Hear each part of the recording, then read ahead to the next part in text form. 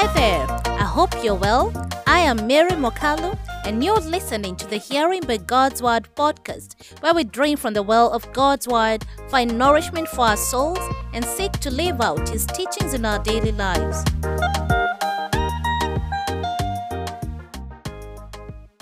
In a world filled with uncertainty, fear, and challenges, it's all too easy to feel overwhelmed.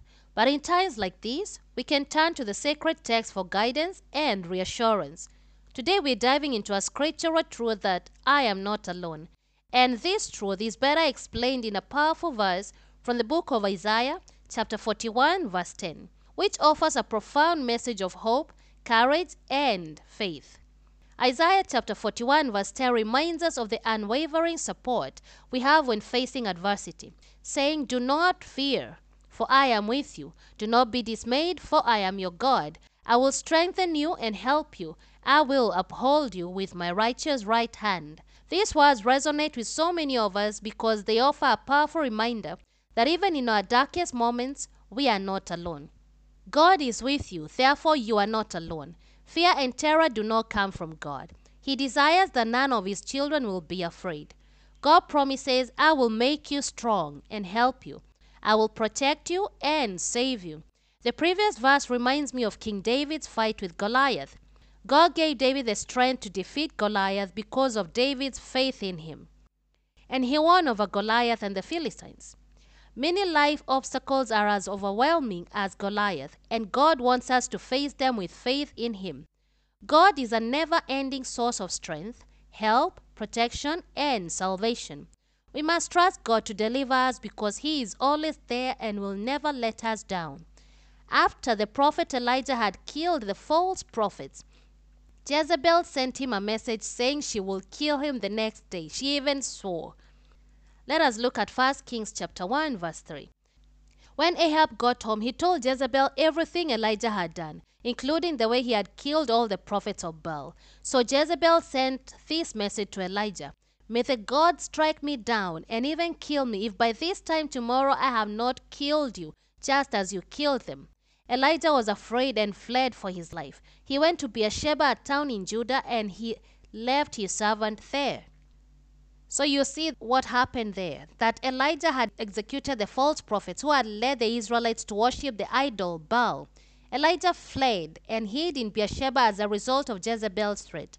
It is intriguing how fear can alter your perspective.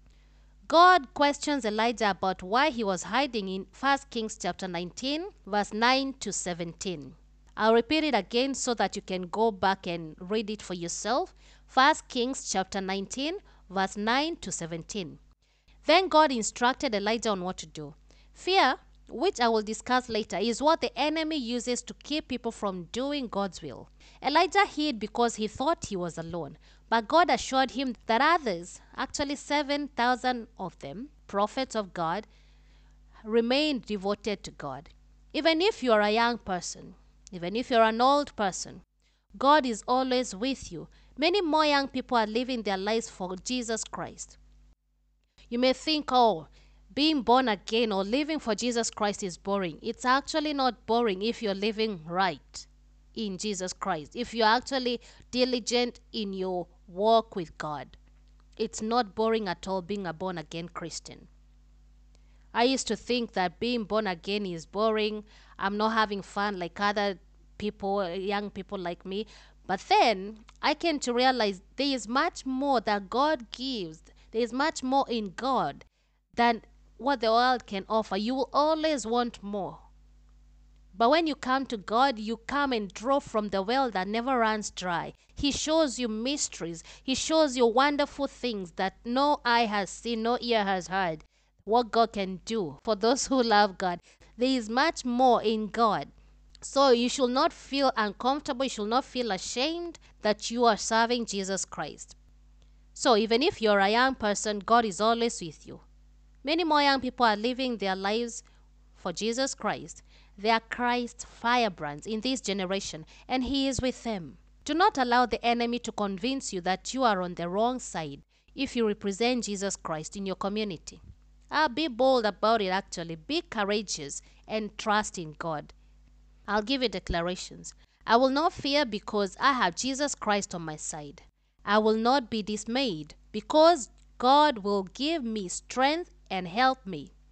I believe and receive the truth that God will uphold me with His righteous right hand. Let us pray. Thank you, Lord, for always being there for us. We know that we are not alone, and that encourages us to know that we are in good company, that we have God on our side, and that no one can be against us. Thank you for the confidence you instill in us, and because of that, we are able to boldly proclaim your truth. Connect us to other people like us who are faithful to your ways. Connect us to the right people who will not lead us astray. Help us to know you more. In the name of Jesus Christ, we pray. Amen. As we come to the end of today's episode, I want to leave you with the timeless words of Isaiah chapter 41, verse 10, a source of strength, courage, and hope. So do not fear, for I am with you. Do not be dismayed, for I am your God. I will strengthen you and help you. I will uphold you with my righteous right hand. These words remind us that no matter what challenges life may throw our way, we are not alone. I hope this episode has been a source of inspiration and encouragement for you. Remember that you can always return to this verse whenever you need a reminder of the presence of God's power guiding your path. Thank you for joining us today on Hearing by God's Word podcast. I hope you found this episode meaningful. Please share it with others who may benefit from its message. And don't forget to subscribe so you don't miss future episodes filled with inspiration and insights. God bless you. Shalom.